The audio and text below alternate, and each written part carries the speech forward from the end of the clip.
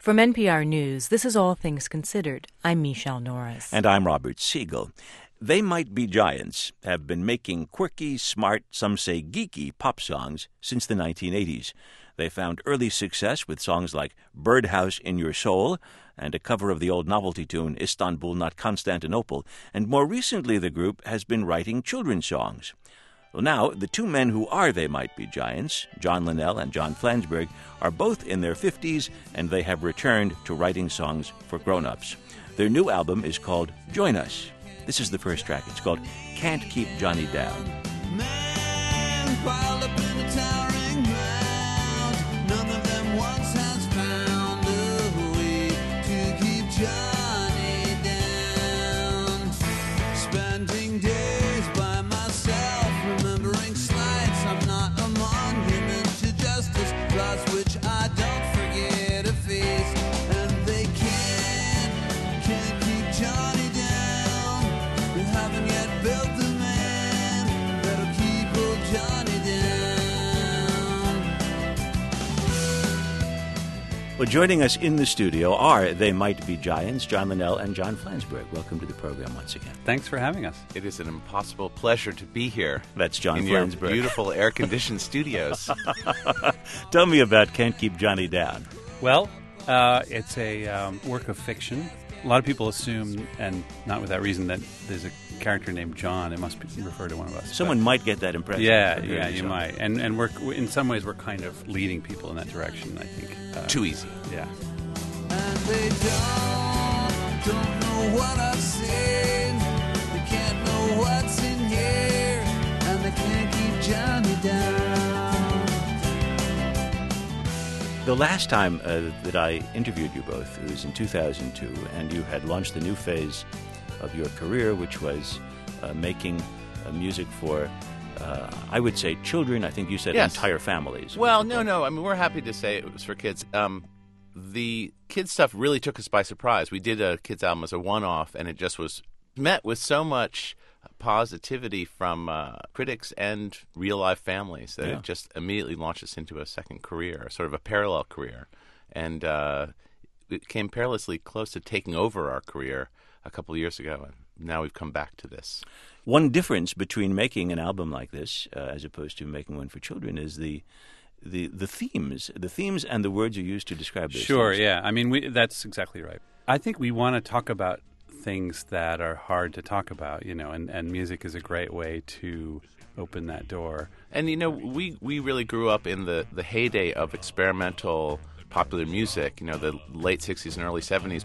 Those songs are kind of the role models for what we think pop music can be.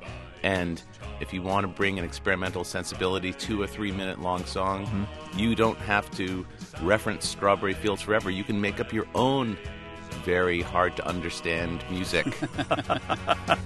Dystopia, smashed to bits. The keeper of dust, the builder of rust.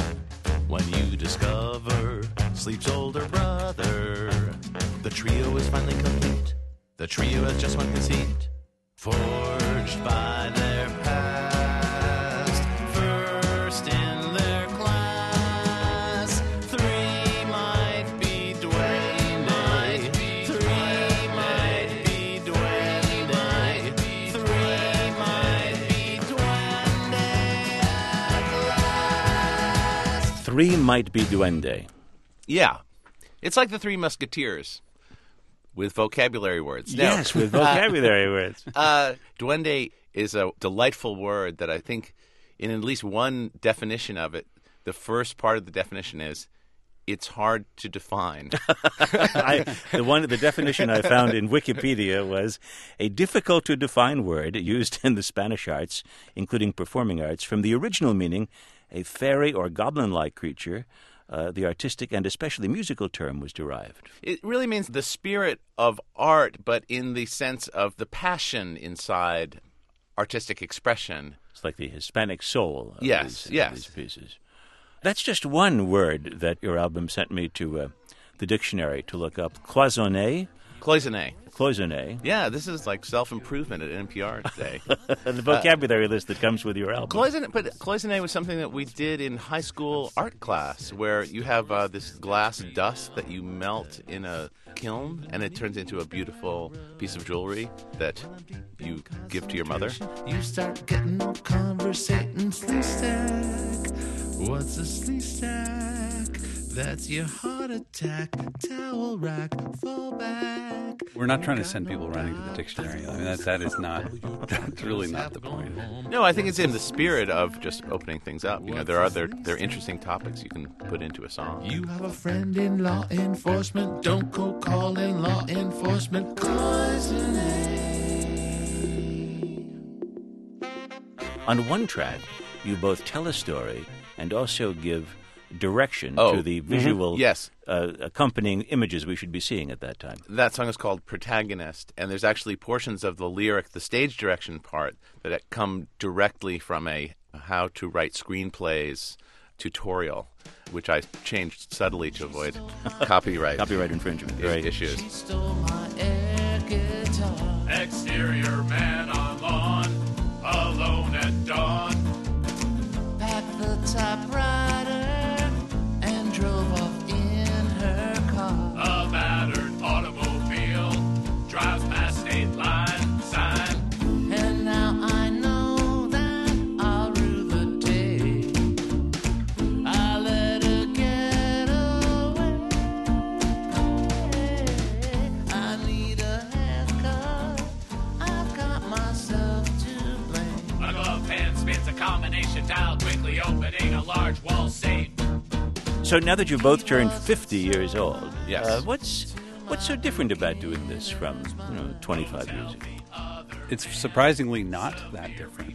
Maybe we're emotionally arrested people, but we apply pretty much the same spirit now that we did 25 years ago, I think. I don't think we've dramatically changed our philosophy about it. A few years ago, somebody said that their philosophy is, if it's not happening, it's not happening. In other words, like, when your head hits the pillow, don't worry about what you have to do tomorrow, because it's not going to prepare you any better. Just be in the moment and be present, and things will go your way. And I feel like that's the wisdom you've come by. I take tremendous solace in that, actually. So you've learned to accept the complete unpredictability and sometimes unreality of your lives. Yeah, I think it's been the norm for the whole time we've been doing this.